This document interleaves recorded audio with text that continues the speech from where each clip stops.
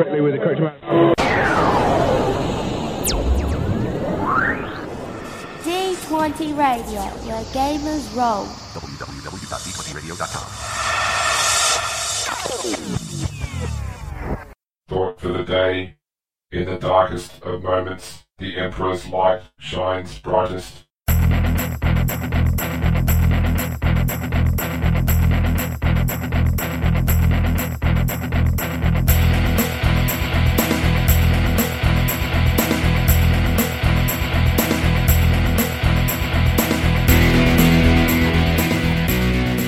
Hello, colonists, and welcome to episode 67 of the Grimdark Podcast. This is James. And this is Mike.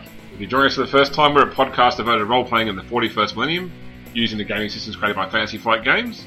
In each episode, we cover a different system, and tonight we're going to be talking about Rogue Trader. But before we get into tonight's episode, I want to just quickly talk about our brief fortnight in gaming, but I think it's a bit of an exciting one because we have just started or are about to start a new 40k RPG campaign. Yes. And as luck would have it, it's also a Rogue Trader one. Yes. So, as you probably know, we have a semi-regular weekday group. We've been playing the Star Wars Ed and Empire system for 18, 19 months now. It was since the end of 2014 we started playing it. Yeah, I mean, we've been playing it for quite a while now, actually. Yeah, and... not that we've particularly got very far. No, that's it. Well, we also ended up in a situation where one of our players has gone away overseas for, I think, 6 weeks. Yeah. And that player had recently made their character quite pivotal to the plot. And we've been playing for a long time, so he said, okay, let's mix up, let's try something different for a bit. We'll play this while he's away, and then when he comes back, we'll decide, what do we have more fun with, what do we want to do, stick with what we've changed to. And we were going through a few different options. We talked about, I mentioned recently, I like the new Written Chronicle system. We mentioned the 40k systems, particularly Black Crusade or Rogue Trader were the ones I'm most interested in. We considered the Game of Thrones RPG as well. Once again, Song of Ice and Fire. But after sort of toing and throwing, I ruled out Black Crusade only because there are players in the group who I don't think would go very well with player versus player content. And while you don't have to play that way in Black Crusade, I tend to find that it devolves that way. It can, yeah. When you've got players playing evil characters in a game, they can, really turn up a notch sometimes, and that becomes uncomfortable. Some players don't like that sort of gameplay. So, yep. So anyway, after we said we were going to do 40k, we narrowed it down to Rogue Trader. So we did get together last week and we did character creation. So we did the dynasty, we did the characters. We didn't do the ship. There wasn't quite enough time for that. But we're pretty much ready to start playing shortly. So what have we got? We've got Rogue Trader, obviously. Rogue Trader. Yeah. Did we have was the conversation had about running the game without a Rogue Trader? Yeah, we did, but I think generally we came to the consensus that without a Rogue Trader, we don't really have as much control over where the game goes. Yeah, that's right. Because in a sandbox game, if you're not the Rogue Trader, you're doing what the Rogue Trader's telling you. Really. I mean, yes, they have a council of advisors who are the other players. We've talked about this in past episodes. But without a player Rogue Trader, that takes it away a bit more. Yeah. Okay, so we do have a Rogue Trader. We have an Astropath Transcendent. We have a Void Master, and we have an Arch Militant. Yes. Is our group. So just the 4 players at the moment. When the other player comes back, or if your partner ends up getting shifts that allow her to play with us as well, we can work it out then. We may have a decent group going, but in actuality, a few of tonight's topics I'm actually going to relate back to my planning for this game because I have chosen to set this up more in the sandbox path, but with a lengthy lead-in. Excellent. To the point that actually my original sort of lead-in idea is actually going to be tonight's plot hook as well. So, okay. Yeah, it won't be any major spoilers, Mike. No, it's okay. Yeah. If you meet Bruce Willis, I won't tell you whether he's alive or dead. Yeah, okay. Just telling you. All right. Anyway, so before we get into that, so we mentioned that this isn't a Rogue Trader episode today. We're going to do our news section. I'm going to talk about the colony system. Then we're going to be looking at the Hazaroth class privateer in our new ship discussion. Then we'll do our plot hooks, war gear, a review of Soul Reaver, and then a little section on empire building in Rogue Trader before we do our regular community section and close out the show. Okay, sounds good. So I'm excited. I'm keen to talk about Rogue Trader now. I've been spending a lot of time delving back into the books again, realising just how many ridiculous number of skills there are in Rogue Trader. Yeah, Rogue Trader, I have to say, they did suffer from a fair bit of skill bloat. Yes. And I'm glad they cut it down actually directly after Rogue Trader with with Astartes. With Deathwatch. Yeah, it was odd actually going back to running or to going through character creation and rogue trading, because a lot of it I'd actually forgotten. Like I was trying to do Astropath Transcendents get free powers, or do they have to, and then I had to go back through the FAQ to find the errors as well, because there's a whole thing with the powers having costs versus what's in the chart and everything. That said, if you go on to Drive-Thru RPG, the latest PDF you can get of the core book actually has the errata in it. Okay, I didn't know that. It's actually edited into it. Okay. I know because I actually went and purchased it. Yeah, well, I mean, I've got the book, the physical book. Yeah. But at work, taking a physical book to work isn't really possible. But we are allowed to use computers to read PDFs and things. Yeah, well, I mean, I buy all the books on Drive-Thru RPG as well. And when you go to your My Library link in Drive-Thru RPG, it actually shows you the last date each book you have was updated as well. So, okay. So you'll be able to see if any of the others have been updated. Yeah, and it'll go bold if it's been updated since you last downloaded that book as well. Oh, that'd be interesting to see, actually. Yeah, so see which other ones have been fixed. Yeah, Drive-Thru RPG, check it out. Make sure you follow the affiliate link on our website so we get supported too. But, yeah. Shameless plug. All right, let's get into the news section, shall we? Okay. Command acknowledged. Accessing Imperial Archives. So I've got to say, it has not been a huge news fortnight across any of the major things, I wouldn't say. No, not really. No. On the FFG side, the only 40k thing has been the announcement of a new war pack for Conquest, which is Against the Great Enemy. And it includes, as a new warlord, Jane Zar. The Storm of Silence. Yeah, it's not really a Jane Zar if the card doesn't fall over all the time. Well, I mean, sitting flat on the table, it should still be able to fall over like the model. That's it. I mean, one day I will find the original sculptor of Jane Zar and I will introduce him to New World of Pain. It's the reason that pinning kits were created. Even then, pinning kits were a struggle to get in because you literally had to pin a tiny piece to a tiny piece. But essentially, you had to put something into the base so that you could pin the foot onto a base. Yeah, we've waxed lyrical about the Jane Zar figure before, but it looks like from the point of view of the rules for Conquest, it's mainly built around denying other people their special abilities. Okay. Not only through the character, but also through the retinue that comes with the character as well in the game. On the Games Workshop side, it's Tank Month apparently at Games Workshop, so a whole bunch of new, not new, just I guess new releases of tanks together. Like you can get 3 super heavies now for $495 Australian dollars. Is that all? Yeah. Bargain. Actually, it's funny you said that because I was just looking through some of the figures. I rarely look at Games Workshop prices because I don't buy a lot of figures anymore. And there was a new Tech Priest figure, so not like a special character, just a Tech Priest, single figure, plastic, $50. And it's odd because if you look at other stuff, like they've got a set which is 3 Space Marine champions for $50. So I really wondered what it was that made the single Tech Priest so costly. And the other thing I noticed was because they now show you in the pictures, they show you the sprue. Yeah.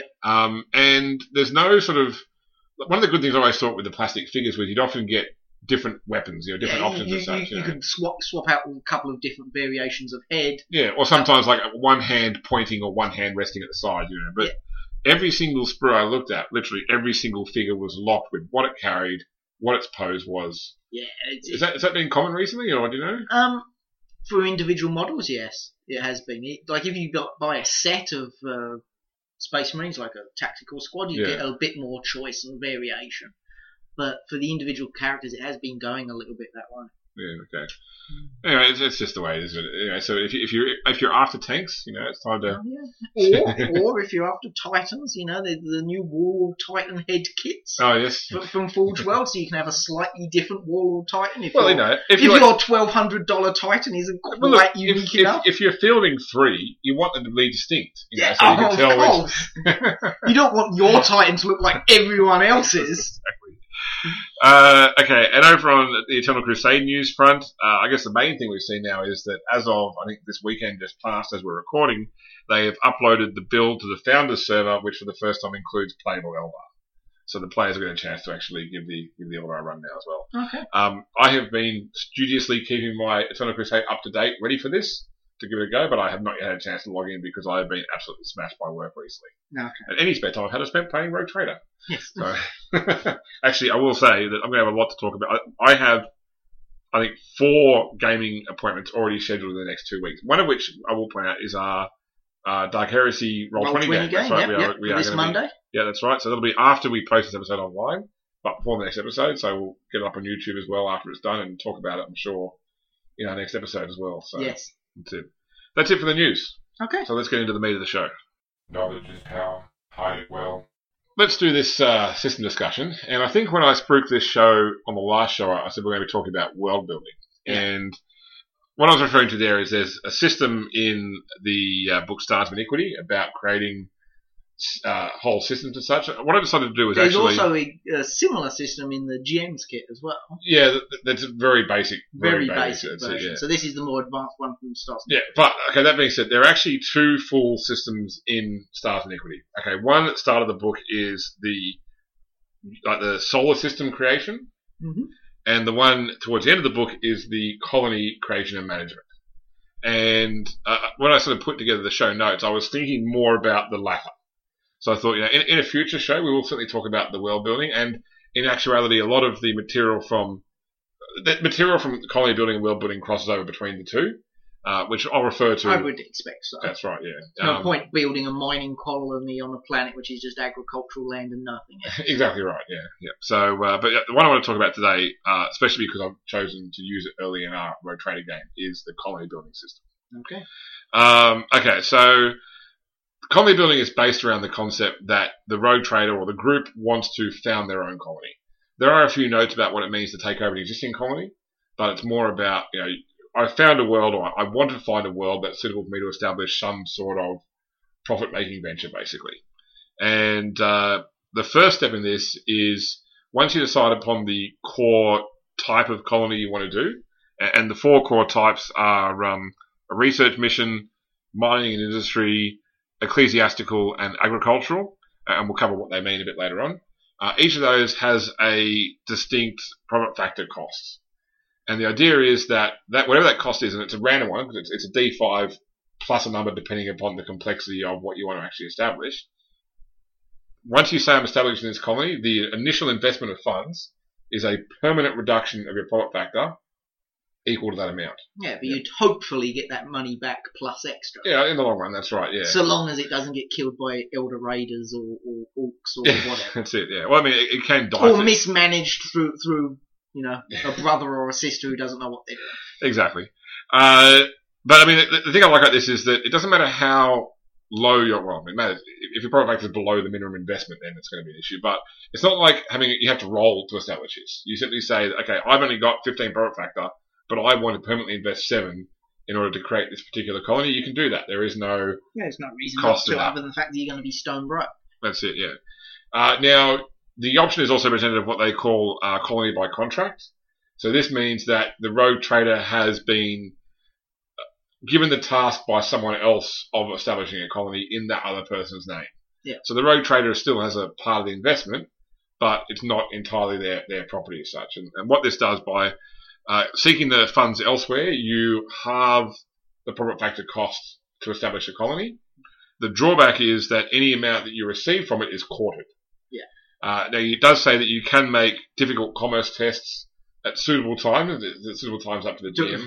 To renegotiate the contract? That's it, yeah.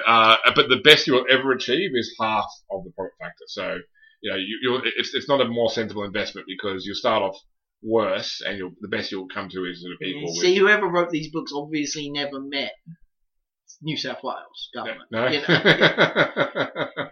The government invests everything. The person building it gets everything back. Lose for the taxpayer. Yeah, but it's not like you've got a cousin, in the Imperial Council to get you the funds. So you might. Anyway, and once you've got the initial funding set up, the idea is that the GM then sets up a greater endeavour, and the greater endeavour, following the regular rules, which I think is 1,200 achievement points, is all built around you moving the resources, setting up everything that's required, building what's there, all the stuff required to actually get the colony off the ground. So it's not just a case you say, okay, I spend my 12 profit factor and bang, I've got a colony. Yeah. It's actually a case of we've got to actually do things now. Yeah, that's it. Fly around, recruit people, purchase prefabs, whatever the case may be, get it all established. Set up defences, hire guards. Potentially even find the world. Like, the thing is, you can choose to establish a colony before you've actually found a suitable world, and then make finding the suitable world part of the greater endeavour. Well, That means you'd get the achievement points for actually finding the world, which would be a nice step. Yeah. But it's probably easy to have a world set up beforehand. That's it, yeah. And in actuality, the rules say if you are taking over a previously deceased colony, then you get some bonus achievement points for the fact there's already some infrastructure established there. Yeah. And the last thing is a bit of fluff as you do a colony charter. And there's a sample in the book of, a colony charter. Awesome. That's it. Okay, then once you've done all that, you now have a size 1 colony. Right? And size 1 is basically just a village, a basic settlement of a colony. And size goes all the way up to size 10, which is Hive World. Bustling planet. That's it, yeah. And it can't go any higher than that. So what happens, it starts at size 1, and every 90 days, you make a test. You roll a d10, and based on the result there, the colony will either shrink in size, remain the same size, or grow in size. So this is, I guess, my first little concern is, technically speaking, if you roll very well, you could go from, a village to a bustling hive city in 900 days. Yeah. Yeah, so under 3 years. I think it would take, the way infrastructure moves in the Imperium, I think it would take a lot more than that. But obviously, that's unlikely because it's only 8 to 10 does it grow. So you'd have to roll, what's that, a 15% chance times 10 rolls. I'm not going to do the math on that. Right? It works out about not even a 1 in 1,000 chance of happening. Yeah. But it's still a chance. Yeah. And I have to agree with you. And it's a chance you can adjust because at the point that roll is made, the road trader can choose to invest, once again, permanent profit factor. And for every permanent profit factor expended, you increase the result of the roll by 1. So if you happen to have 80 profit factor spare, you could guarantee a hive in 900 days. 3 years, Hive City, but will it pay back 80 profit factor? No. So the answer is no. The base profit factor value of the colony is derived from its size. Okay. And when you're getting up to the hives, you're getting into the high teens and such of the base value of your colony. So just to go back to how this is going to integrate with my Road Trader game is that so that your group when you did your dynasty only ended up with 22 profit factor. Yes. Pretty much you went, and it wasn't like we sort of discussed the various options, and the group picked the options based upon the description, but it pretty much ran down the line of getting the highest possible ship points and the lowest possible starting profit factor. So 70 ship points, 22 profit factor is the nice. Yeah, that's it. And once again, I don't think anybody gamed the system. They just heard the options and chose those. Picked at random. Yeah, that's it. It's not at random. They were considered. They weren't considered. Anyway, so I'm going to say that a certain portion of that profit factor is an already established colony. Okay. So I designed this colony using the rules here. I made it a size 2 colony because I wanted it to be something slightly more established, and worked out what its profit factor was because of that. So I think the value of it was, I think it was either 2 or 3 profit factors. So that means of your 22, two points of it are already tied up they're already defined as this planet. Now the rest could be liquid funds, could be treasures, it could be favours, it could be whatever else profit factor can represent. But I've chosen to make a colony because that colony is important to the start of the game. What you do with it from there is up to you as such. But that's the way I've chosen to do it. Okay. So getting back to size. Anytime the colony decreases in size, you also say another characteristic other than size will also go down by 1d5 minus 3 to a minimum of 1. Okay, what are the other characteristics? We'll go through some, but they're basically complacency, order, productivity, and piety. Okay. Now, if your size ever hits 0, the colony is dead basically. If everyone left, died, abandoned the place basically. It's now horror movie fodder.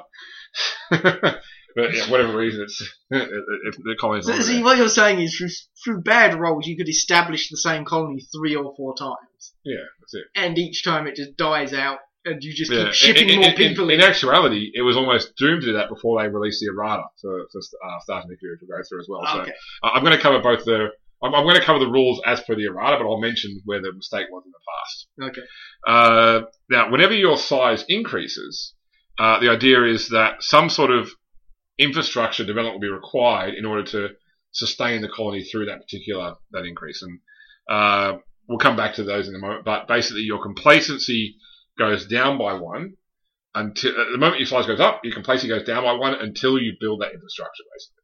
Okay. All right. So let's talk about these other characteristics. Complacency is all the start. I don't like the name complacency because it sounds like laziness. Well, yeah, it does. But unpreparedness. Okay. In all of these categories, the higher the number, the better. So if I say complacency goes up, you're like, yay, because we got more complacency. Whereas complacency goes down, oh no, we're screwed now. So, I would have, maybe called it contentment. I'm not sure. Maybe that would have been a better term for it. Yeah. But that's the whole thing, is that the complacency score, higher score is better. That's what's important. Okay. And if you hit 0 complacency, your order and productivity both also decrease by 1d5. And you cannot raise those characteristics until your complacency goes above 0. Okay. Right? So what is complacency as such? Is it like civil order? Yeah, it's more, I guess, it's because order is a separate one as well. Okay, so yeah, complacency is more about just the contentment of the happiness. Happiness, that's it. I guess in a grimdark game like Rogue Trader, calling it happiness score. Yeah, that's it. Not exactly. I'll give you an example of how complacency might be damaged. Okay, so let's imagine you've got an agri world. Okay, yep. And the agri world grows food and it lives off that food as such. And you as a Rogue Trader decide, I'm going to go to war. So you go to this agri world and you say, I want you all to raise all your crops now, produce all the food.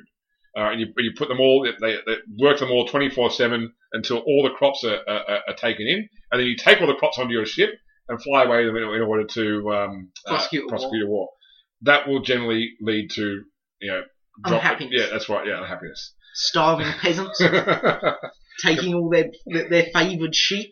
Yeah, that's it. Yeah, so as you say, if complacency hits 0, then productivity and order both go down by 1d5. Okay. Now, as long as your complacency is greater than your size, your profit factor value is also increased by 1. Oh, okay. Yep. Okay. Next one is order. All these scores are rated from 1 to 10. 1 to 10. That's right. Yeah. I think that a couple of them can actually go over 10 as well. I'd have to, without looking at the book. Definitely size is hard limited to 10. Okay. Yeah. Because at the end of the day, it doesn't matter how much higher your complacency is than your size, as long as it's higher. That's right, yeah. So I think actually size actually is limited, I have to say. So, okay. Yeah. Okay, so order basically represents the civil order in your colony, effectively. Okay. So, the crime rates, the danger of living there, etc., etc. Now, once again, if you're sorry, I'm just thinking about the brochure for going to live on this new colony world, saying crime rates are low because no one lives there yet. That's right. Okay, so if you hit 0 order, your profit factor value is automatically set to 0. Basically, okay. it's the colony cannot be profitable at 0 order because it's basically anarchy. And every 90 days, the size decreases by 1. Oh, as they all kill each other. Yeah, that's right. And all other characteristics decrease by 1d5. Oh, wow. So you never want order to go to 0. That's bad. It sounds bad. That's it, yeah. But if your order is greater than your size, your profit factor increases by 2. Profit value increases by 2. Okay. Okay, next one is productivity. Pretty straightforward. It's how good your colony is at producing stuff, basically. If it hits 0, then the profit factor value is halved. Okay. So it's not quite as bad as order where it goes straight to 0. And if your productivity is greater than your size, your value is increased by 2 as well. That's right, yeah. Finally, piety. How pious, how good they are at keeping the Emperor's faith as such. So at 0 piety, order and complacency both decrease by 1d5 and cannot be raised again until piety goes above 0. Additionally, it also points out that cults may start to form inside the there might be prayers made to dark gods, which might answer. The ecclesiarchy and the Inquisition might start to take an interest in your colony as well as it becomes a wretched hive of scum and villainy. So low piety generally bad as well. That's it. Yeah, and if your piety is greater than your size, then order and complacency are both increased by 1. Okay. So they're your basic. They're your size, complacency, order, productivity, party. Your 5 main characteristics. All right. I mentioned before there's colony types, and the colony type determines 2 things. 1, it determines the starting values for your colony, and 2, it determines special trait, basically. Okay. So going through research mission. Now, research mission is more built around, I guess, the idea of researching archaeotech, like a mission from the Mechanicus, for example, to try and recover lost tech. Maybe or a research station to develop new weapons or work on weapons and blow things up somewhere where it's not going to kill people. Yeah. Okay. So research mission, or everything starts at size 1, but its complacency starts at complacency starts at 3. Okay. Prior to the errata, the complacency started at 2. It's not a big deal for this one, but I'll explain with the rest why it's a big deal with the rest. So size 1, complacency 3, productivity, order, party, all at 1. Okay. The starting scores. So generally the people were happy, but it was very, very low at everything else. That's it, yeah. And you can say because the complacency is already above the size, it's already going to have a 1 factor increase because of the high complacency.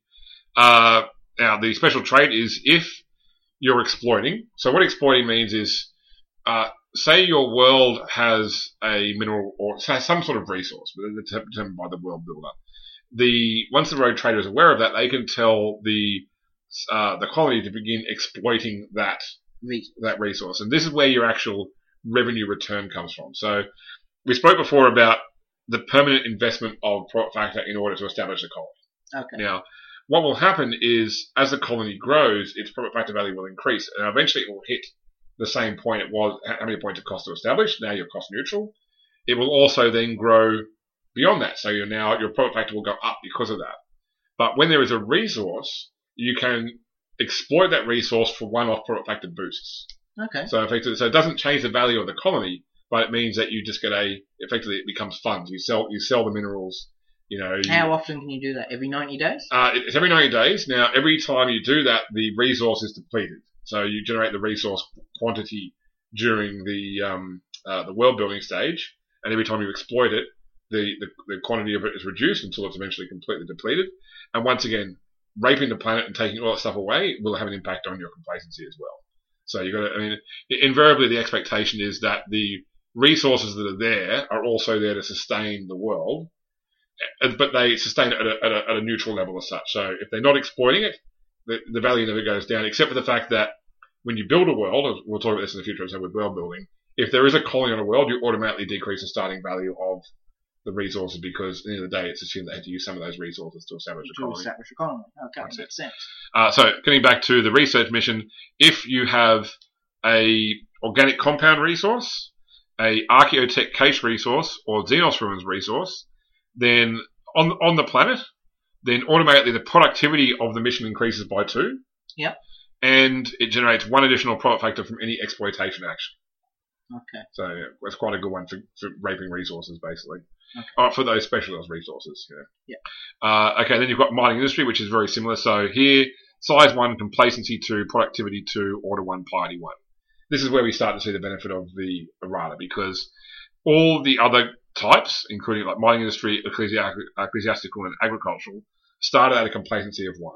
Okay. So let's imagine this is what it was in the base book. 1, 1, 2, 1, 1. Okay. So I build this colony, 90 days later, I roll a dice, it increases in size. Bang, it's now size 2. Oh, my size is now above my complacency. Sorry. My size goes up, I need hard infrastructure. I haven't built that yet, so my complacency straight away goes down by 1. To 0. My complacency is now 0, which automatically means that my order and productivity decreased by 1d5. They're both currently 1, or 1 or 2 at most, so they'll go down to 0 as well. The moment my productivity goes to 0, my profit factor value is halved. The moment my order goes to 0, my profit factor becomes 0, and it starts decreasing in size every 90 days. Effectively, the moment it grew 1 step, unless you'd already invested in infrastructure to increase the complacency, it was doomed the moment it grew. Okay. So basically the rule in the oh no, Bob's had a baby, suddenly everyone's starving. That's right. So the rule in the errata is basically that all the starting values have their complacency increased by 1. Okay. So you've got enough time for it to grow to size 2, and then you've got to get the infrastructure in. That's right, yeah. So you can always basically keep the infrastructure, as long as you keep the complacency 1 ahead, you always got room to grow. Okay. Okay, so the advantage of mining in industry is if you have mineral resources, which are the most common when you're rolling up resources, then your productivity increases by 2, and you generate 2 additional profit factor from any mineral exploitation. Okay. You got a question? Yes. Does the player generally know how much of a mineral resource there is on the planet, or is that a secret number held by the GM? Okay, it doesn't say. I would probably say that unless if they use some methodology determining it, then that's fine. But if otherwise they don't know. That's it. Yeah, I mean, okay. So you can't exploit. Up. We've only got 3 points left. No more exploitation. It's fine. And the other thing is that like most planets will have multiple of each type. Oh, okay. So generally speaking, when you we'll cover this a few times. When you generate a resource on a planet, the resource has a value of D100. Oh, okay. Now it may have a positive based upon the type of planet this as well. So incredibly rocky, high density planet will probably have a higher value of mineral resource. So you end up with over 100. But it could be, you can generate 3, for example. And that one, you exploit it once and it's gone. Yeah. Or in actuality, once you build a colony there, if the colony's established, probably it's gone in the building of the colony in the first place. But but you probably have 3 or 4 mineral resources. Okay, so if you build a colony, it's possible within a year, so 4 times every 90 days, you could exploit the resource and you could grab a quick 10 profit factor and then just spend all of that on building up the colony again. Yeah, that's it. Yeah. So just to reinvest it back in the colony, and there's no real mechanical problem with doing it. Not really, no. Okay. Exactly. Okay, so next we've got ecclesiastical colony type. So this is size 1, complacency 2, productivity 1, order 2, piety 2. So this one's actually the only one that's got 3 lots of 2. Okay. Yeah. And the ecclesiastical benefit is that when your order decreases, you can instead choose to decrease your piety by the same amount instead of your order. So presumably you won't have your piety nice and high. They both start at 2 though, so I guess it gives you the ability to sort of balance the 2 between them. Last one is agricultural, which is size 1, complacency 2, productivity 1, order 2, piety 1. And this one is any time your size would normally decrease, you roll another d10. On an 8 or higher, it doesn't actually decrease. So it's a much more sustainable colony. Yeah. That's it. So, and for the sake of the game I'm running, I built a agricultural colony. You should have gone mining. It's not for the sake of the storyline. It's not about what. In the scope of the game, the colony is built by survivors of a void ship crash. Okay. So all they were interested in was growing food and surviving. So they should have been interested in mining and industry to rebuild their ship to get the hell out. That's a multiple lifetime thing, People only think about in the scope of their own lifetime. Okay. Okay, so the next thing you've got about your colony is you need to establish some sort of colony leadership. And this is generally a person who is the... I'd just like to say this is the only bit of the book I actually read. Is it? Okay, yes. Nice. I mean, all the section, the colony leadership bit. Okay. The colony leadership bit, Okay, so the people are going to go back to the episode we reviewed this now and see if he made lots of comments about how good the book was, and they're going to say, "Oh, Mike was speaking out his arse then." Anyway, I don't think I did. Honestly, I glanced at the book. Yep. I read through it vaguely, but for this actual section, I read the colony leadership section just to see if later on there'd be any skills or things that characters need. Yeah. Okay, so you establish a colony leader. And this can be an NPC. It can be... Generally, it wouldn't be a PC because the expectation is the colony leader is there all the time. Yeah. But one of the examples it gives is, say you've got a PC that wants to retire, like a player wants to make a different character, it might be good to assign that PC to the colony leadership role. Awesome. Weird boy in charge of the colony.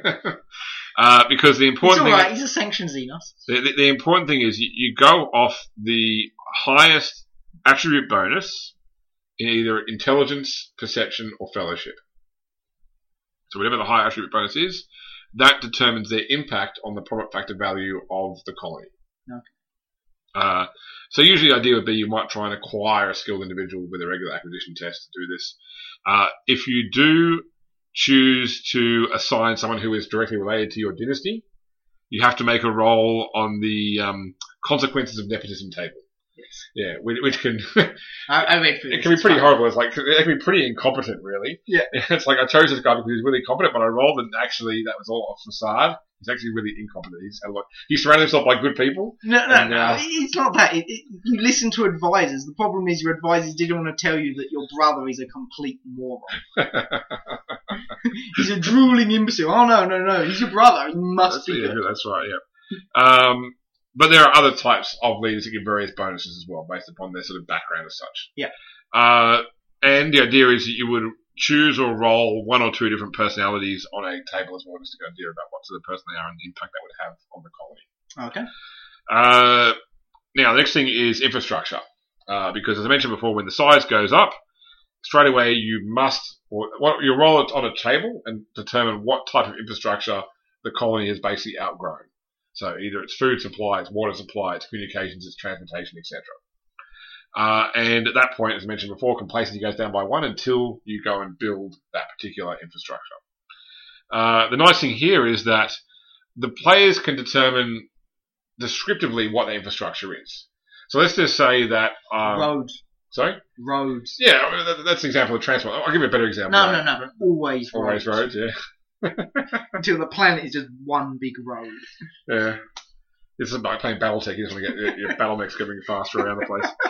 That doesn't work on Titans. Anyway, so say you've got communications as a requirement. Yep. So you may say that what you needed was a global telecommunications network. You needed somehow some methodology to create connections between the different settlements and such, so a Vox link effectively. Or the group may decide, well, the planet's big enough now, it needs an astropathic choir, so it can communicate directly with the Calixis sector and request additional resources. So the players determine what that infrastructure is actually defined as. The infrastructure realistically should be one of 3 things. Yep. Temples, shrines, and cathedrals. That's it, nothing else. I thought you wanted the mining colony, not an ecclesiastical colony.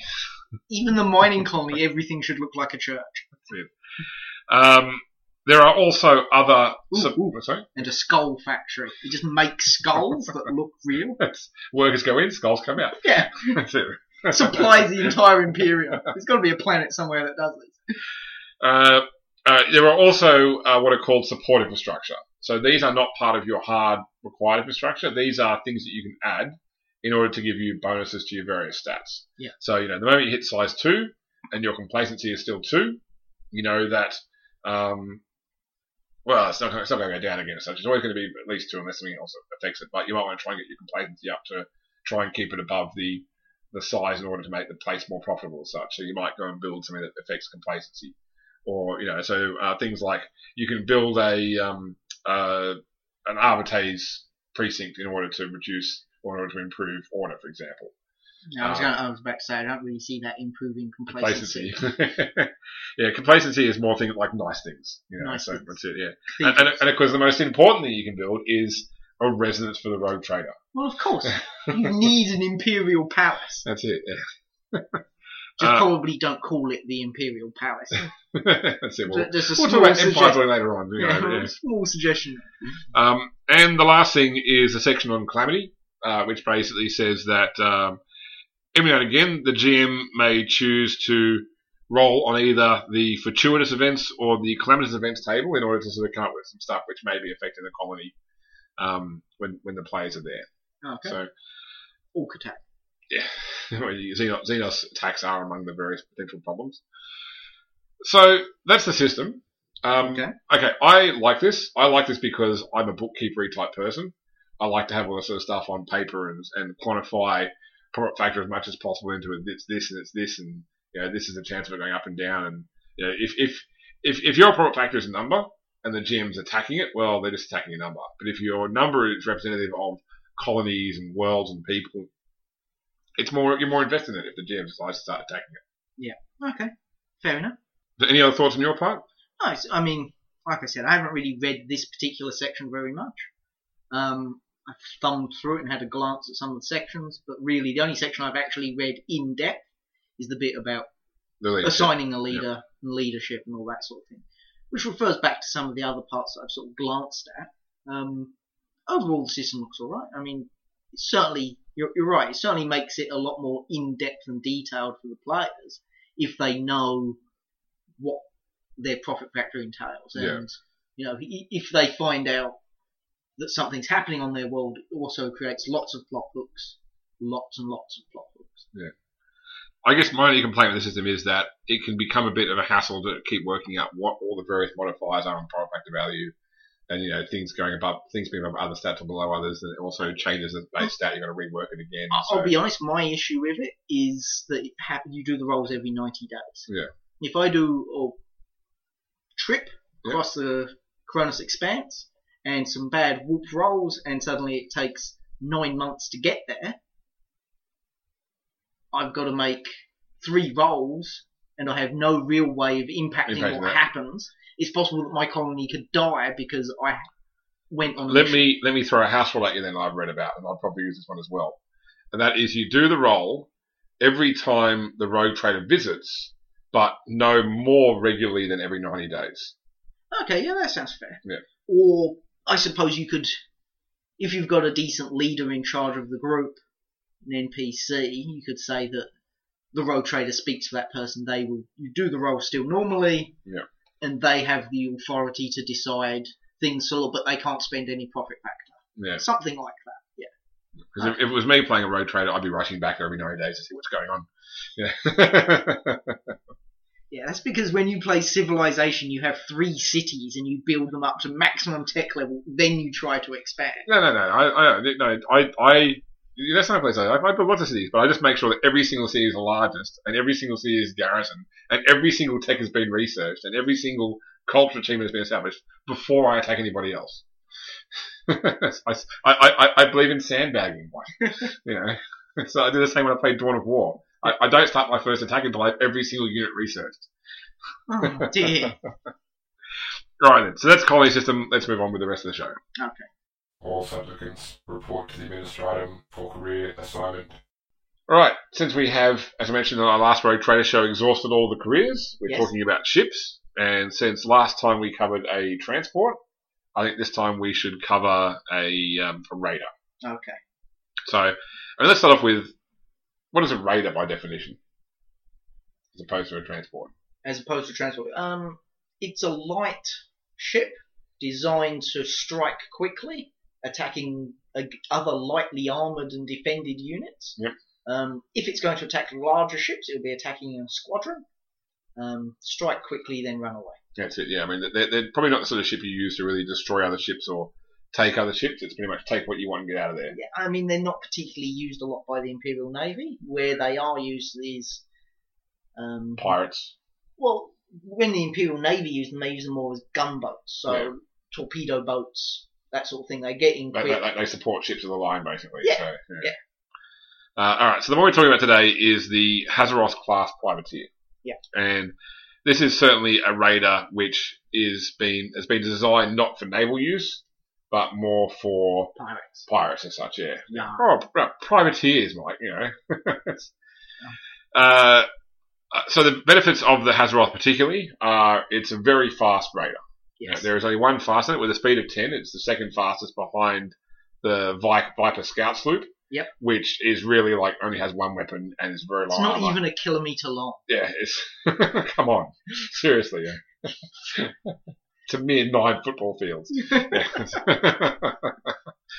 But no, so the Viper is very specific about being a very lightly weapon, but horribly fast raider. Yep. But behind that is you've got about 3 or 4 raiders that are speed 10, and the Hazaroth is among those. It's the fastest ship in the main book as well. Yes. That's what we got to work with. I'd say that as a raider goes, it's sort of a jack of all trades. So it's got a mixture. It's got low armor but a high hull. So it can it takes less punishment, but it can take more hits.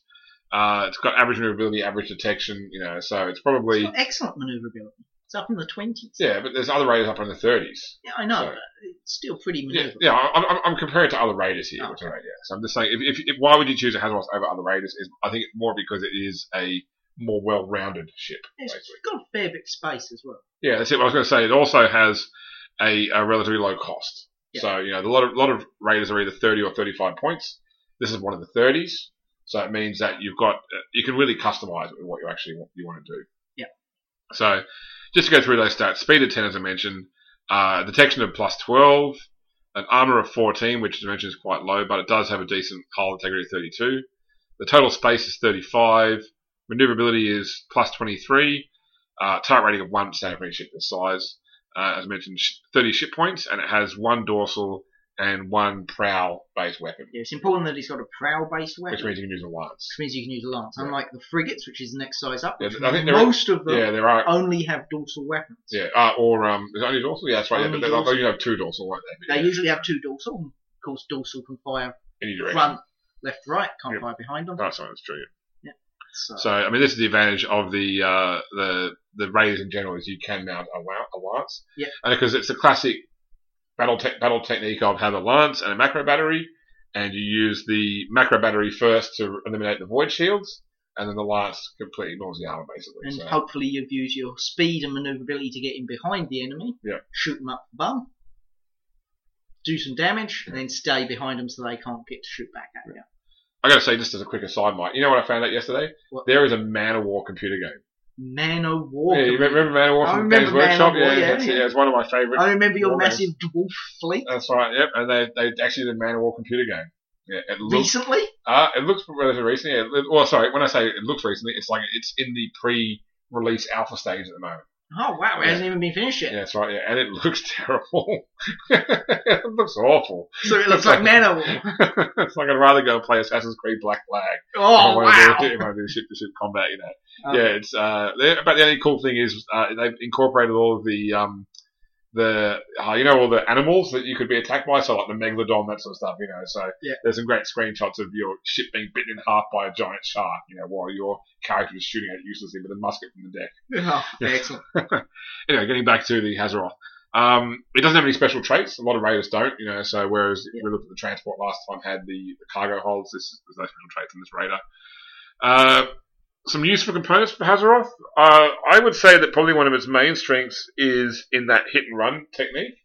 So, you know, boarding actions on other transports. That's it, yeah. So that's why I thought, barracks, motor servitors are 2 things that really benefit hit and run.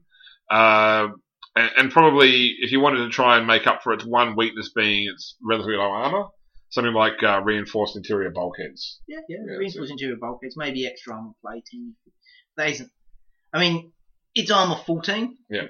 Extra armor plating is going to bring up to 15. That's not really a huge advantage. But that's what most other raiders are, though. Yeah. So, I'd agree with those. Maybe.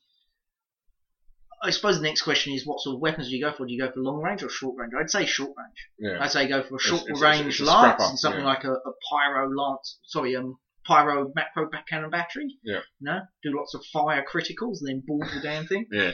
I mean, that's what I thought. This is it's more of a combat ship. Oh yeah, definitely. So I'm thinking that like in combat, it's going to want to get in close. Use hit and run tactics. So if you've got other components which increase ballistic skill, which there's a stack of, like a combat bridge. Absolutely. Yeah.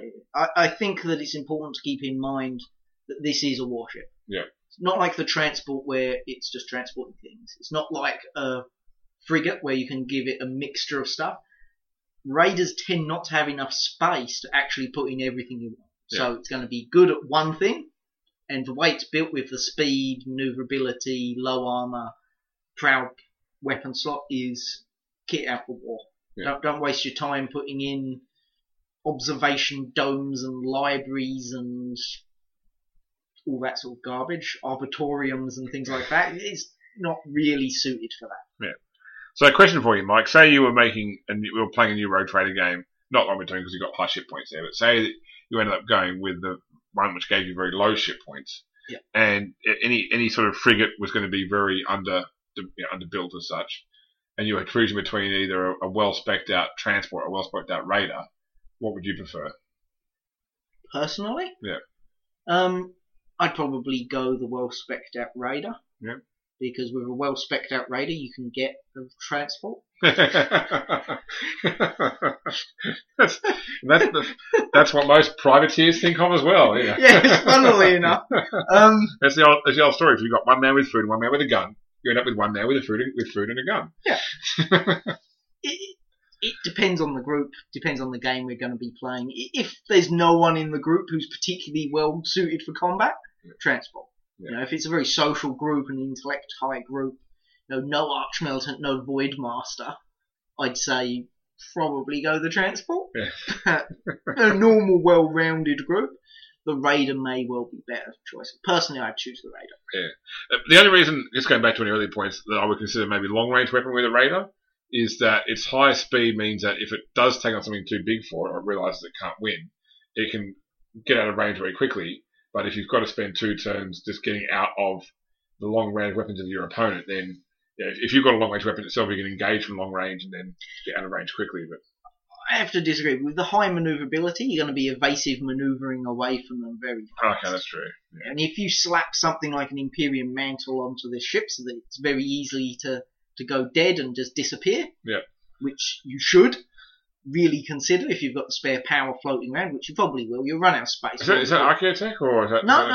You won't get the Imperium mantle. It's a very useful piece of gear. It's just quite high power cost. Yeah.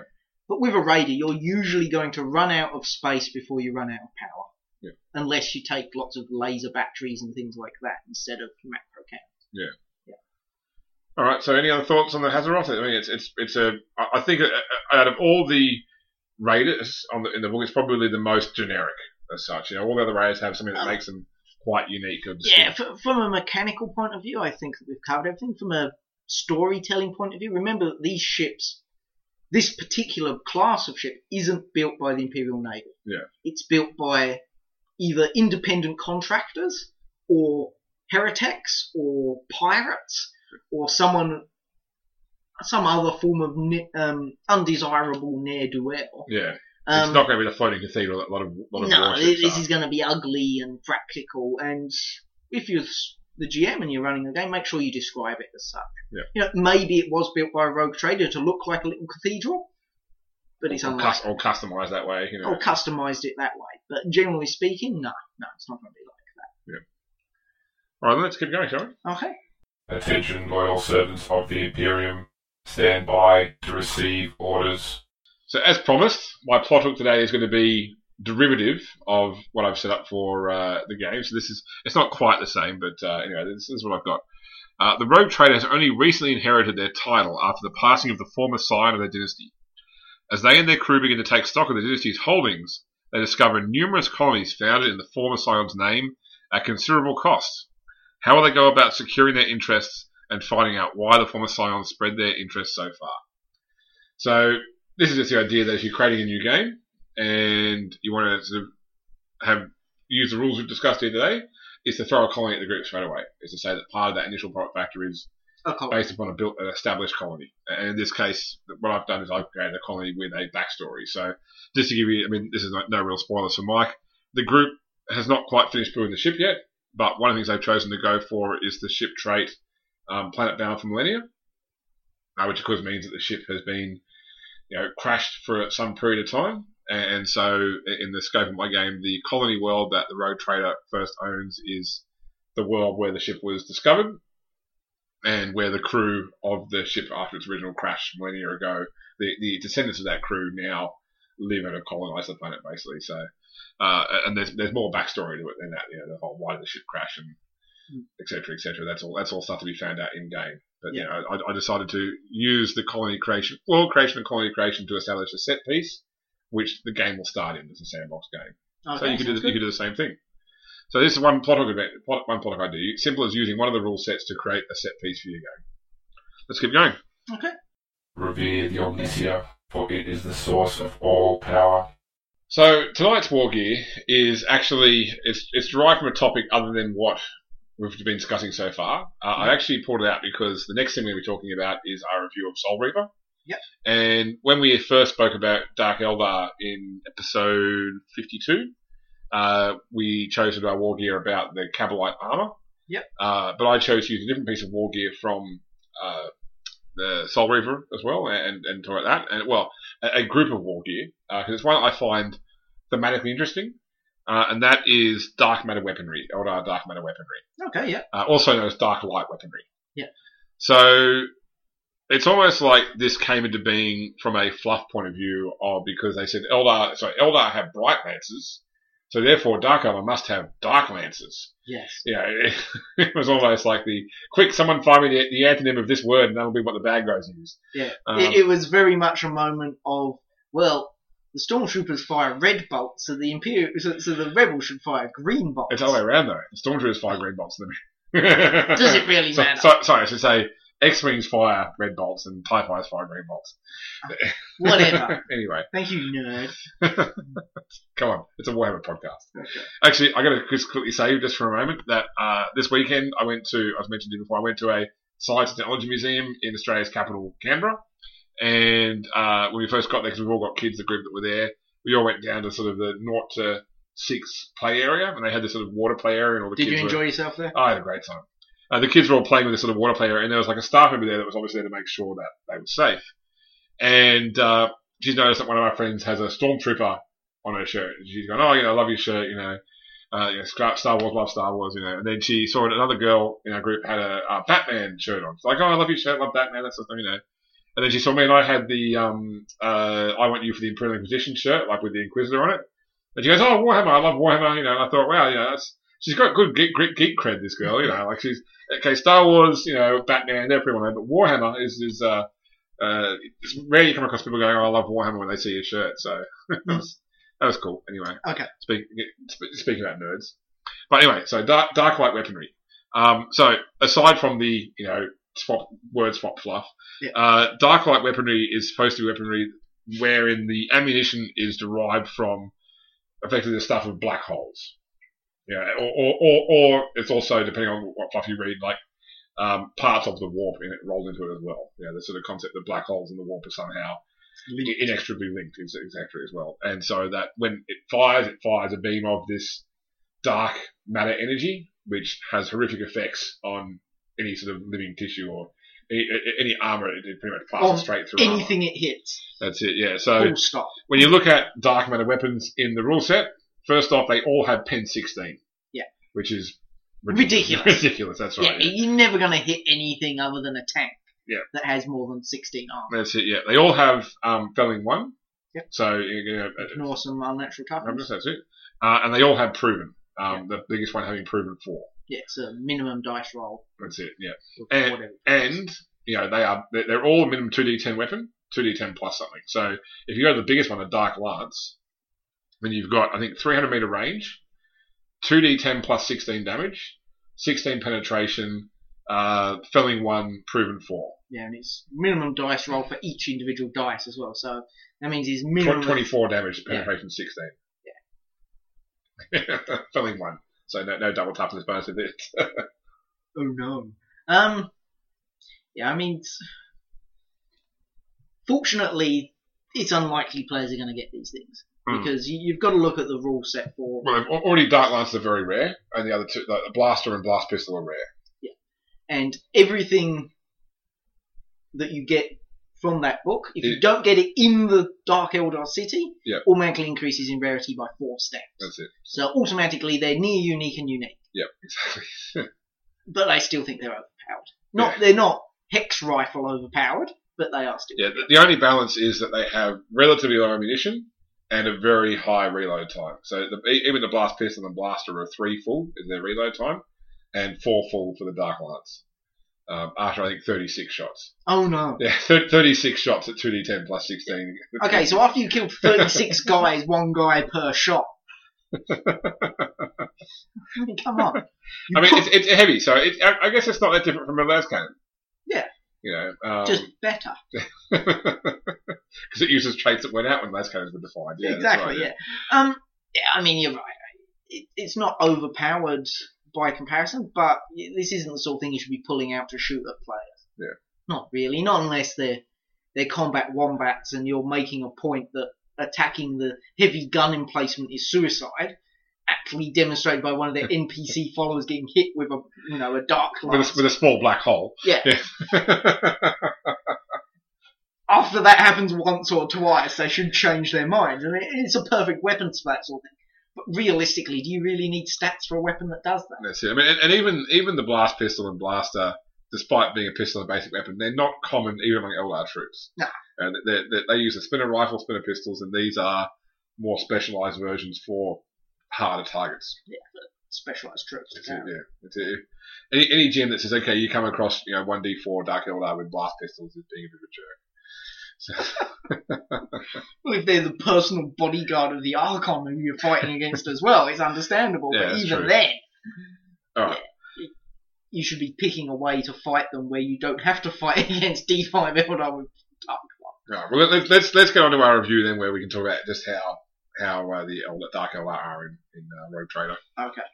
My lord, the information you requested is now available for your review.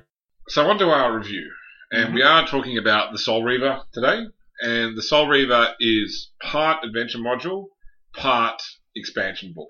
And now, Mike, we have spoken about some of the Rogue Trader adventures in the past, and usually we give a bit of a spoiler warning, and there will be some spoilers. I'm going to try and keep it minimal because we might this is probably not a module I would choose to run for a group just if I was running a Rogue Trader game, but I may still run it for our group because we do a podcast and it's our responsibility to actually make use of the stuff and talk about our experiences when doing it. Yeah.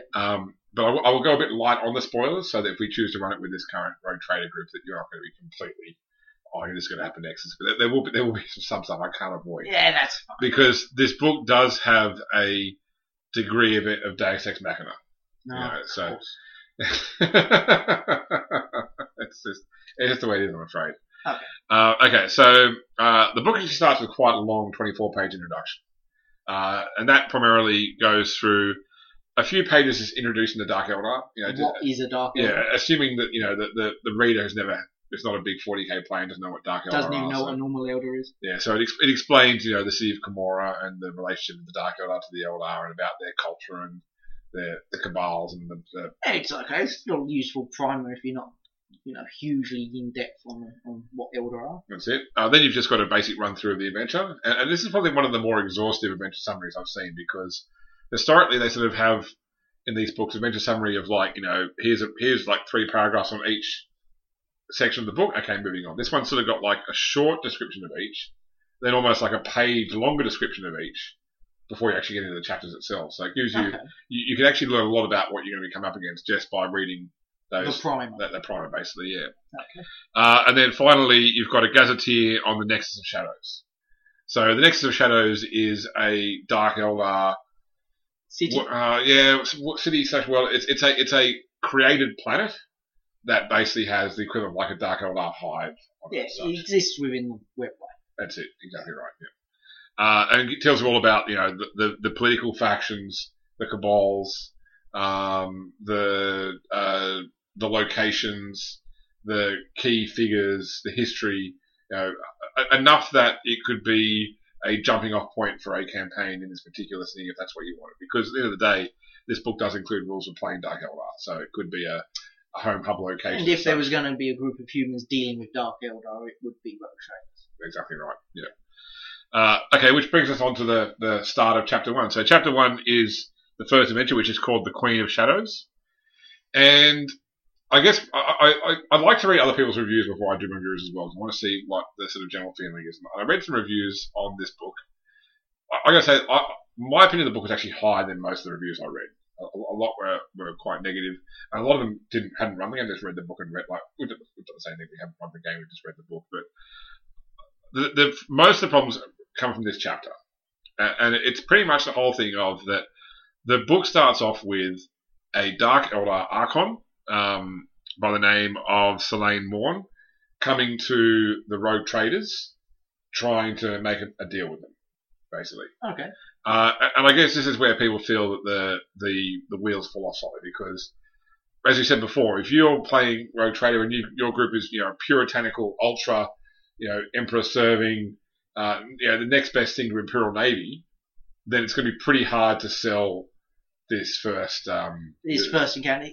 This comes down to the basic thing of know your group before you try to run a module. Yeah, and I will say what the book does very well here is the book gives about 5 or 6 different examples of how they can meet, and then 5 or 6 different examples of how she sells the deal to them. Okay. Because some examples could, for example, be that both their ships are inexplicably pulled into some sort of web encounter, or warp encounter, I should say, or real space encounter, and they have to work together to get out of that. And once the Dark Eldar sees how resourceful the humans are, she comes forward to strike up the bargain as such.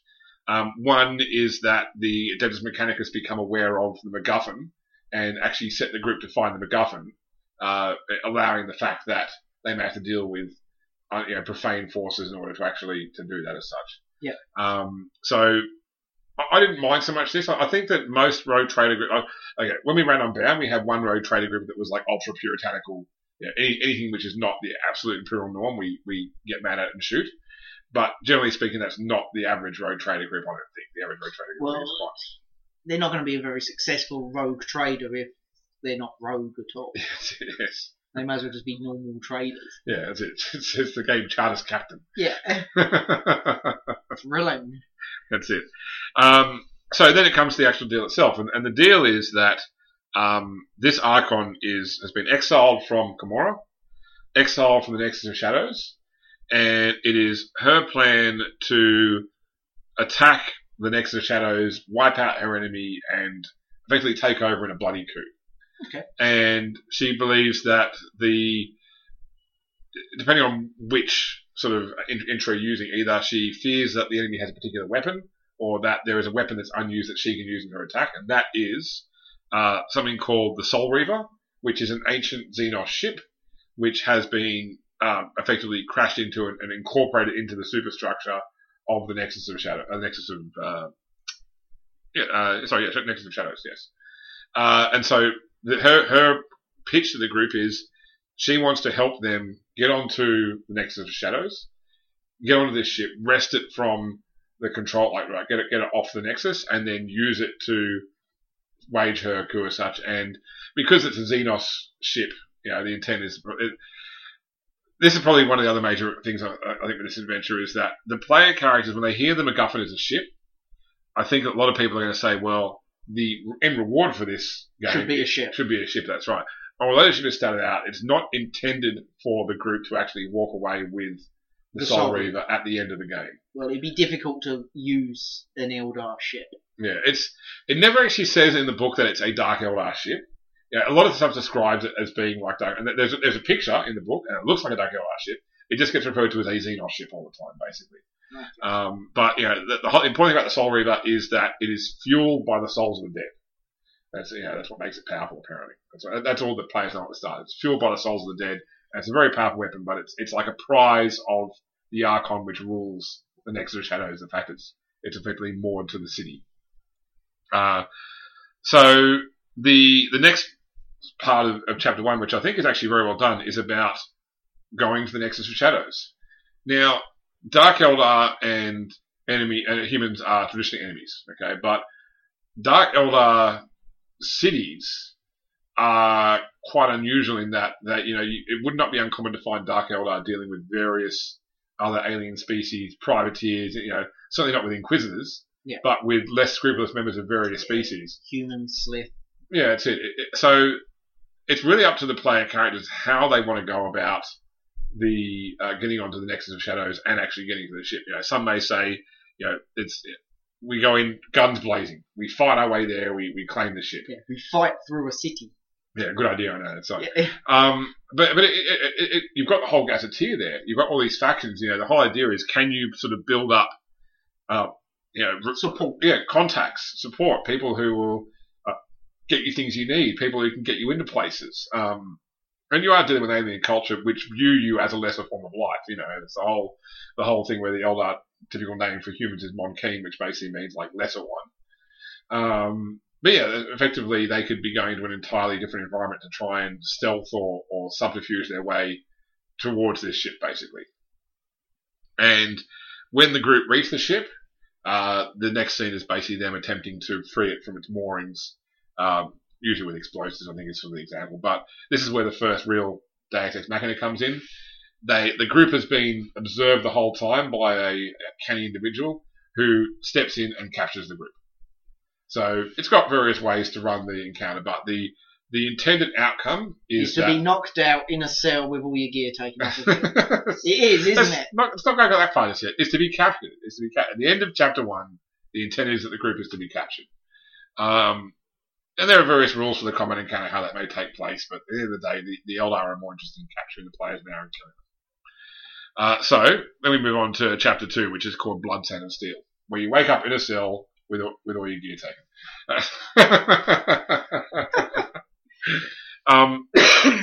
I will throw one thing ahead of the book's credit. There is a sidebar at the start which basically says, what do you do if the players absolutely manage to come up with the best idea to get away?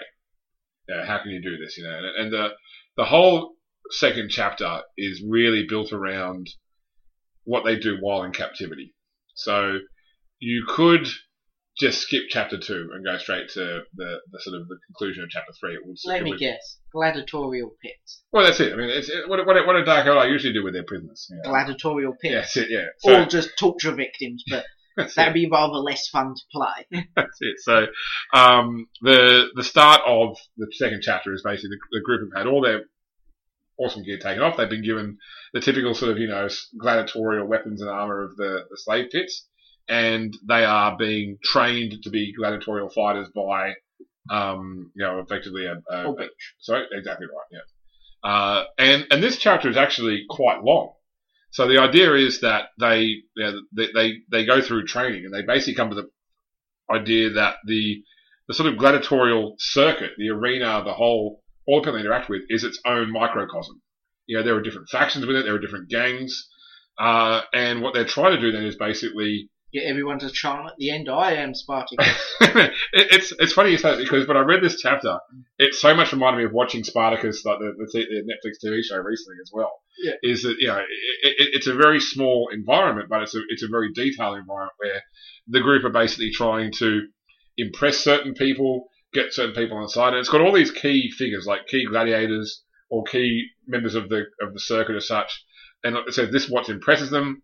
This is who their enemies are. So people are going to try and work out who's who in this particular environment and who do you want as allies. But the whole idea is you're trying to get to the point where there are enough people behind you that you can stage a slave revolt. That's it, yeah. Get your gear back and that's basically the end of chapter 2 is when the actual revolt takes place. But it's a very involved process in the meantime. You've got this extra mechanic called favor, which is how you track the way that you sort of develop within the arena as well. And sometimes you have to fight because certain people, like some gladiators, are only impressed by gladiatorial skill. There are other things that non-combat characters can do as well, and there are certainly, I think it was quite common in Rome to pit people against a particularly arduous opponent, like slaves with wooden swords against like experienced soldiers in armor. Or lions. Or lions. I think in this case, the GM I think is encouraged to make the pit fighting scenes a little bit more balanced for the group as such. But I actually quite like this chapter, despite the fact it starts off with your, the bane of your role playing existence. Yeah, sometimes it works. Yeah. It works in the middle of a campaign. It can, so long as it's not overdone. Yeah. That means, as far as I'm concerned, it's in this one adventure. In no other Rogue Trader adventure they've written can it be used again. Okay, no worries. Okay, so this leads us on to chapter 3, which is the Maelstrom of Souls. Yeah. And this chapter basically starts off with the concept that the slave revolt that the players led pretty much leads to a city-wide uprising. Not just by slaves, but literally factions seeing the chaos as an opportunity to take each other out, that sort of stuff, and it becomes a war in the streets. And so it starts off with the group basically going, okay, well, let's get back to our original objective. Let's get the Soul Reaver and get off this planet, and then sort of meet up again with the Archon and Solda Harush, and we can go back about our business with our wealthy reward. So yeah, there's a whole with our cold trade contact. That's it. Yeah. So there's a whole scene where they get to the Soul Reaver again. They free it from the city. They get their own ship to drag it out into space, where they discover that the Archon has launched their attack in the middle of the chaos, and so now you've got this big space battle with different Eldar factions going on. And in actuality, the Eldar Archon that was the enemy as such, not the one that they were fired by, but her enemy as such, has actually already been assassinated. But his spirit has been dragged into the soul engine of the Soul Reaver, and he is a powerful enough individual that he can basically exert control over the ship. So, maddened by what's happened to him, the Soul Reaver starts attacking all the Eldar ships. Yeah. And so the final conflict is on this ship trying to destroy the physical representation of the Archon inside the ship, which leaves the ship a derelict hulk at the end, basically, once its soul engine is basically destroyed. Okay. But the idea is that the what's offered by the Archon is usually like immense wealth or future favour or power as such. So yeah, I would never sell the ship as the final prize. At the very least, I think that a canny rogue trader would be able to see that knowing the person in charge of the Dark Elder Nexus. Yep. You know. Good thing, yeah. And surprisingly, you're going to be able to go there and buy things which you can then take into the Imperium and sell at 4 steps increased rarity. Surprisingly, the Archon that approaches the group never actually betrays them. The group has the opportunity to betray her, but she never actually betrays them. And in the end of the book, in the conclusion, there's pretty much 6 possible outcomes based upon who the group helped where, what the group did at certain turning points, who won certain battles as such. It tells you who is the final, who finally controls the Nexus, and are they positively or negatively disposed towards the PCs. Okay.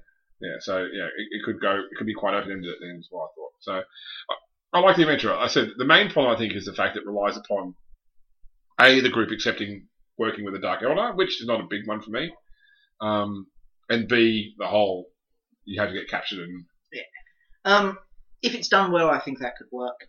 It's annoying. It always is. I suppose it really does depend how well it's done, and if the chapter is well written and it does work, and you do have a chance of getting your gear back, is it really a problem? Yeah, I mean, I'm going to relate back to a D&D game I ran many years ago, when it was just with you and my wife we were playing, and it was never the intended thing, but in a particular combat, just because of bad rolls, both the PCs were defeated.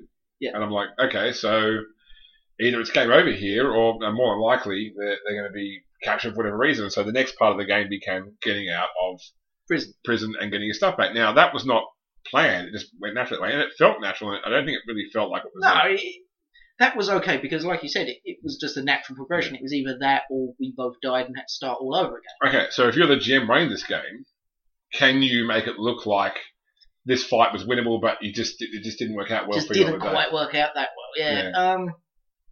It's difficult. You can, if you fudge your dice rolls a little bit. Yeah. Yeah. And that's why FFG is still a very lovely Rogue Trader GM screen. Yes. Yeah, I'd say your best bet is actually to fudge the rolls.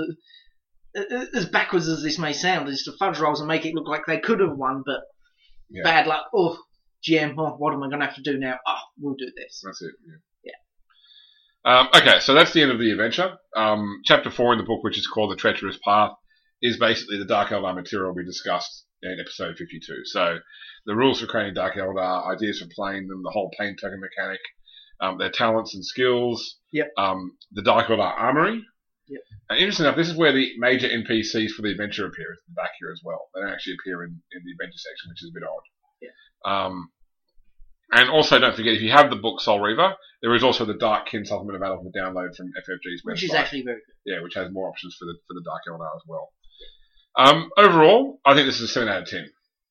I actually do like this book, despite what other people have said about it. Yeah. See, I can't give it a good, fair rating because I've only read the Dark Eldar character section and the web supplement. Yeah. I mean, so I can't really comment. Yeah, I mean, your overall opinion of the Dark Eldar section in the book? I think compared to, say, the Town or Weird Boys, I think it's balanced. Probably on level with what I'd say Kroot and normal orcs are. So I feel that it's balanced to the beginning Xenos races. It is a little unbalanced in regards to a starting normal character, just because of the unnatural agility. But with the way unnatural agility works in the Rogue Trader setting, it's not increasing your movement speed. It's not so bad. There's no real talents that mean that your unnatural agility is going to give you loads of extra dodges or anything, so that's not a problem. It just means they're probably going to go first every single time you get in combat. Yeah, because it affects initiative. But I'd expect that from a Dark Eldar. That's it, yeah. So especially a paranoid one. Yeah. Which I think they all start with the paranoid talent as well. So yeah, I think it's fair to say that it's balanced. It's not too bad. Their weapons certainly aren't as overpowered as the Tower weapons. Yeah. I felt that the Tower weapons and armor were, in particular, quite unbalanced. Yeah, I'd rate it. Yeah, I would like to play one of those in the game. Just as sort of tower, a Dark Eldar, to see how it actually goes at some point. Yeah, I'd love to as well, but Yeah. it just doesn't feel quite balanced. Yeah, I mean, I think one of the ideas here in this one is if someone does die during the module, it would be conceivable to replace them with a Dark Eldar. Yeah, yeah. That being said, once we're in the slave pits, you can use other humans as well. Yeah. So, yeah, that's the idea. All right, let's keep going, shall we? Yep. Ignorance is a blessing. The data you requested is unavailable. All right, so one last discussion before we finish off, and I guess this does go on quite a bit from what we've already discussed with the colony section of the book as well, and we've talked about this in the scope of Rogue Trader as well, and this is the idea of empire building. Yeah. So you're playing Rogue Trader, and what does a Rogue Trader actually want? What are they actually trying to achieve? They're trying to achieve ascendancy for their family. Yeah. They basically want to be master of their own destiny, you know. They want to provide for their future and the future of their children. I think really for their future is probably a lot of them are quite selfishly minded as such. Yeah. I was having this conversation actually with someone today. So one of the people playing in our new Rogue Trader game has not played a lot of 40k RPGs. His experience with 40k is pretty much limited to the first edition Rogue Trader Tabletop game. You know, and he's saying, from what he's read of reading the RPG, Rogue Traders seem quite different, you know, to what he was used to. I said, you got to realise that Rogue Traders that were created in the time of the Emperor were proud families that were tasked by the Emperor with going out and, you know, recovering lost settlements of man. They were given incredible power, but they had a sacred mission as such. You know, fast forward 10,000 years, they've still got the power. They've still got all the power, but no oversight. And you know, and they're that far down the line that, you know, very few of them, you know, really feel that strong connection to the original goal. It's just, you know, I was born into immense power, and I want to protect that power at all costs, and grow it where possible. You know, so it's not hard to see why they become, by and large, corrupt and less scrupulous, especially if they are ancient families as such as well. Yeah. Which the one in our game is. So I said that's where it's different between what you're used to with the Emperor time versus now. Anyway, so I guess there's two concepts. When I think there's also another reason. Yeah. 30 years have passed in right, writing canon and changing things and retconning the past. Exactly. Now, whenever I think of the term empire building, I guess it breaks down into two separate elements we need to discuss. Let's talk about the bad one first. Some rogue traders get to the point where they start to elevate themselves above the Imperium itself. Yes. You know, so I'm going to all these planets, and I am finding these lost civilizations of man, and they first thing they do is they worship this, you know, god which descended from space on, you know, on steel wings. Yeah. You have to think that being considered a god has to be, you know, quite an ego boost for people who've already got immense egos. There's a bit of a narcissist complex in some of these people. So some of these people let this power go to their head. You know, they're supposed to go there and say, yes, I am all powerful, but I'm also simply a messenger of a much more powerful being, which is the person you should be worshipping. And sometimes that second message gets a little bit lost in the whole grandeur of this individual that comes there. And it's not uncommon to see these worlds raising edifices in worship of the rogue trader in their family line, not necessarily, you know, the emperor, or at least not with the degree of reverence that the Imperium expects for them to deliver to the emperor. Yeah. And this will occasionally, usually, get back to the Imperium eventually, that this rogue trader is effectively cultivating this ideal that they are as important as, if not more important than, the God Emperor of mankind. Yeah. And this is not a good thing. No. This is a punishable by death thing.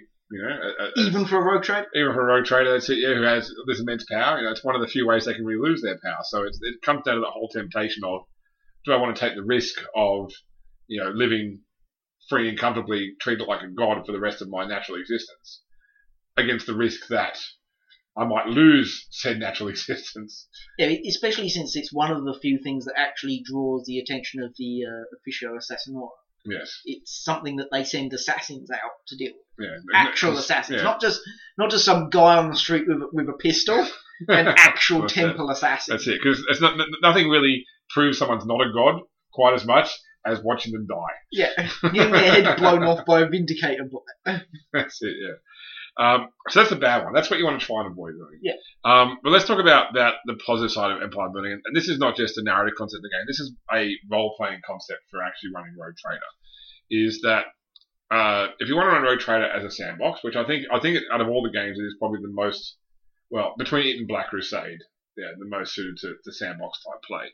And Dark Heresy, if there's an Inquisitor in play as a character. Yeah, that's true. Yeah, but they still have key objectives, I guess. Anyway, so what the players decide, okay, they are Rogue Traders. They have this ship. They have the Coronis Expanse at their footstep or wherever you're sending it. What do they want to do?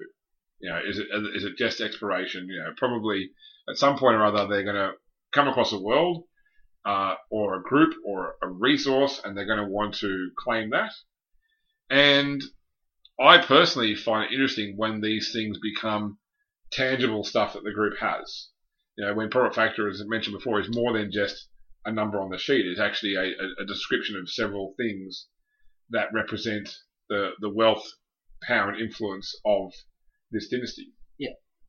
So colonies are probably the easiest one to look at. Saying that you've got these places that you are cultivating.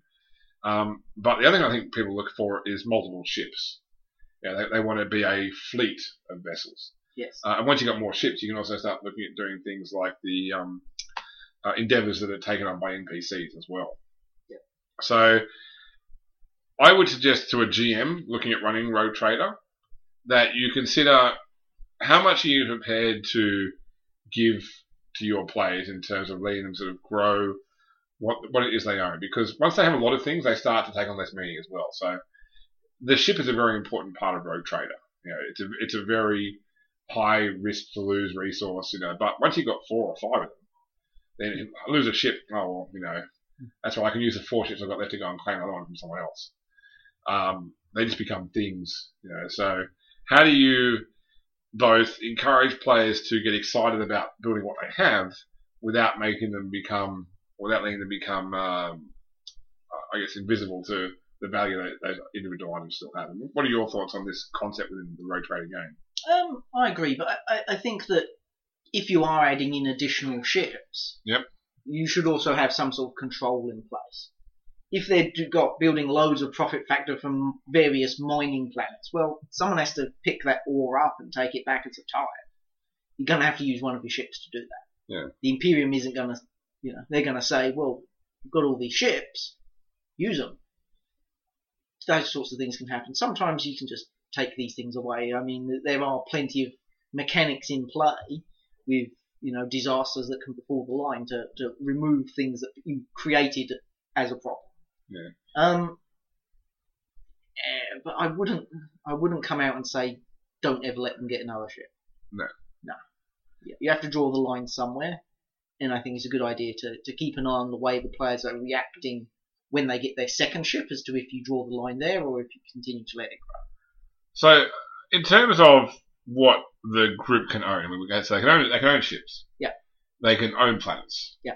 Is there anything else that you would think as a Rogue Trader group you want to be trying to get more of, stockpile? Gear. Yeah. Various gear. I mean, it depends on the sort of Rogue Trader and what their motivation is as such. But they may want to have a large collection of Xenos power swords that they keep on the wall in their trophy room. Yeah. And that can become a focus if the player wants it to be. It can be whatever they want. What about raising armies and waging wars?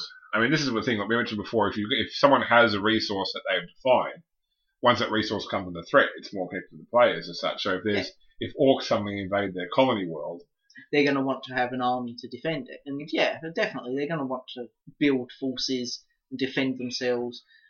But I think that it's a good idea to make sure that if you want it to go that route, that the first chance they have to know that orcs are coming isn't when orcs are landing and butchering their people. Create the signs that it's coming. Make sure that they have at least a session to start preparing and start worrying and start scouting ahead. Maybe they want to go and look at this orc force and have a look, see who the war boss is, scope out the warg. Yeah, that's it. Yeah, there's a jinx to the cop. Must be a hive fleet coming. Hopefully not. Yeah.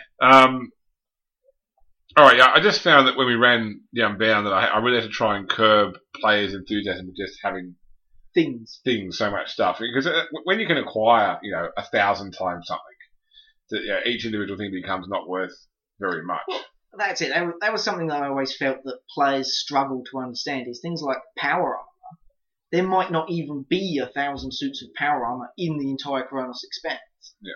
It's kind of hard to just go, oh yeah, I'll get 1,000 of them. I've made the profit factor up. Well, doesn't matter. You're buying individual suits from individual people. It could take years to get every single suit that you've rolled. Yeah, well, because things like power are near unique, which means you can't get the benefit for only winning one. Yeah. Because there already is one available. That's it, yeah. Yeah. I mean, I guess it's not just a case of because players see players want sometimes, and so you put a ship or a planet in front, and they're going to want it. But I guess the other thing is encouraging them to actually build their own things too. Yeah. Want another ship, it's not impossible to one build. To build a ship, exactly right. Yeah, it takes a lot of resources, but that could be a grand endeavour in itself, Yeah. One of the things I've always not quite liked with the system is the fact that when you do an endeavour, any unrequired achievement points you got translate to profit factor. Yeah, because I've often found that when I did that, people were getting more profit factor from their overachievement than from what the original endeavour was worth. Well, I'd say probably you'd house rule it. Yeah. Maximum extra profit factor you can get is half of what the entire. Well, the first thing I did was I house ruled that if they had points in a type that was not required for the it doesn't count endeavour. That's it. Yeah. So because a lot of people would have plus 100 military points for their barracks on their ship or whatever, and they were doing a trade objective. I'm saying, it depends. I mean, you've got to look at it from a sensible point of view. You could say yes, you're taking mercenaries. A mercenary company from one planet to another. You're just providing transport. You strong arm them in the trade agreement, and they pay you more than they would have otherwise paid. Yeah, something like that. But if you're doing, it depends on what the item is that's giving you the points as well. If you've got a brig in your ship, if he's giving you prisoners, you're transporting, you're doing a Ministorum contract to go and collect a relic. The player has to explain how those criminal points are going to pay off as additional profit factor. Yeah. Maybe they've got a whole bunch of heretics they're going to hand over to the Ministorum to turn into archoflagelants. And the way they use that may also affect the fluff associated with it. Like, going back to the example of using military to a trade objective, they may develop a reputation as being stronger. Yeah, that's it. People who are stronger. And if you decide to grab a whole bunch of prisoners and you sell them into slavery, or you hand them over to be turned into archoflagelants, whether they're heretics or not, that's going to give you a bad reputation amongst the underworld, and it could cause additional adventures further on. Yeah. So I don't want to go too far down this path because I've actually slated for our next Road Trade episode to talk about the achievement point system. Okay. In general, we should probably hold some of it till then. Yeah, we'll hold a lot of it too. But yeah, I guess what I want to get at tonight is that one of the things I find most interesting about the Road Trader game is the ability to sort of create more than just player characters. Yeah, you're creating a dynasty. Yeah, that's it. And a part of that is the fact that if the Rogue Trader dies, the character dies, you have, as a dynasty, you have the option of bringing someone else in as another character to take up the mantle. Yeah. And the progress isn't lost. That's it. Alright, well, what do you say we go on to finish off the show? Okay. All astropaths to the quiet chamber. Message incoming. So at this point in the show, we normally talk about any feedback or reviews or questions that we got, and I can say that there have been none really in the last fortnight. I did post some of the character images that we've done for the new game, and had a few people make some nice comments about that. But no questions, nothing to really talk about this show. So thank you everybody that does enjoy the show, and if you do tell your friends about it, we appreciate it too. If you do want to review us, please jump onto iTunes and write a review there. But if you want to contact us directly, and we try to respond to every single question, comment, or criticism we get. You can go through our website, which is www.grimdarkpodcast. Our Facebook page is facebook.com/grimdarkpodcast. Our Google Plus page is plus.google.com/+grimdarkpodcast. We tweet through @grimdarkpodcast. Our email is show@grimdarkpodcast.com. But that is currently down because apparently we've been spamming people. I just got an email from my server yesterday saying that somehow the Grimdark podcast account is spamming people, so I'm going to try and find out Okay. what's going on there. So sounds unlikely, but fair enough. yeah, hopefully they'll get fixed up soon. Also, a voicemail link on the right hand side of our website when you go on there. Just click on send voicemail. And as I mentioned before, we've got our Drive-Thru RPG affiliate link as well. Okay, so coming up is episode 68, which is our next Deathwatch episode. I'm going to be talking about crafting in Deathwatch, which is not a system that hugely exists, but this might be one of our first things where we're going to start talking about a few more house rules. Okay. Because let's face it, pick your favourite Marine chapter, they're probably Master Craftsmen. Yeah, almost certainly. That's it, yes. And it's poignant because we're talking about the Salamanders as well, who really are Master Craftsmen. Yeah. Out of all of them, I think realistically there are 3 which I would call Master Craftsmen, which would be the Salamanders, the Iron Hands, and the Blood Angels. But the Blood Angels only in making it look pretty, not in actually making it useful. That's it. I want to talk about downtime in a game with Marines. We've spoken in the past about life as a Marine, but how you really represent the non-mission time the Marines do. Yeah. And we're going to do a review of Deathwatch Overkill. Okay. Yeah, so, should be a fun episode coming up in a couple of weeks' time. Hope you enjoyed tonight's episode as well and that you got something out of it. I'm looking forward to our first session of Rogue Trader, which we'll certainly be reporting on. I did say that we won't record it like we do with our Roll20 game because my wife plays in it and my wife is horrifyingly opposed to cameras and microphones. Yeah, nothing wrong with that. That's it, but it will certainly be giving regular campaign updates on the show as well. Excellent. So we look forward to changing next time. Thank you, Mike, for your participation. Thank you very much. Thank you, everyone. Thank you for listening. This podcast is not endorsed by or affiliated with Games Workshop or Fantasy Flight Games. Warhammer 40,000, Dark Heresy, Rogue Trader, Deathwatch, Black Crusade, Only War, Eternal Crusade, and all associated properties are trademark and/or copyright of Games Workshop Limited. Fantasy Flight Games is a trademark of Fantasy Flight Publishing Inc. All other materials are trademark and/or copyright of their respective owners. All original content is copyright of the Grimdark Podcast. All rights are reserved by their respective owners. Our theme music comes from Mebio's Music Alley, music.mebio.com.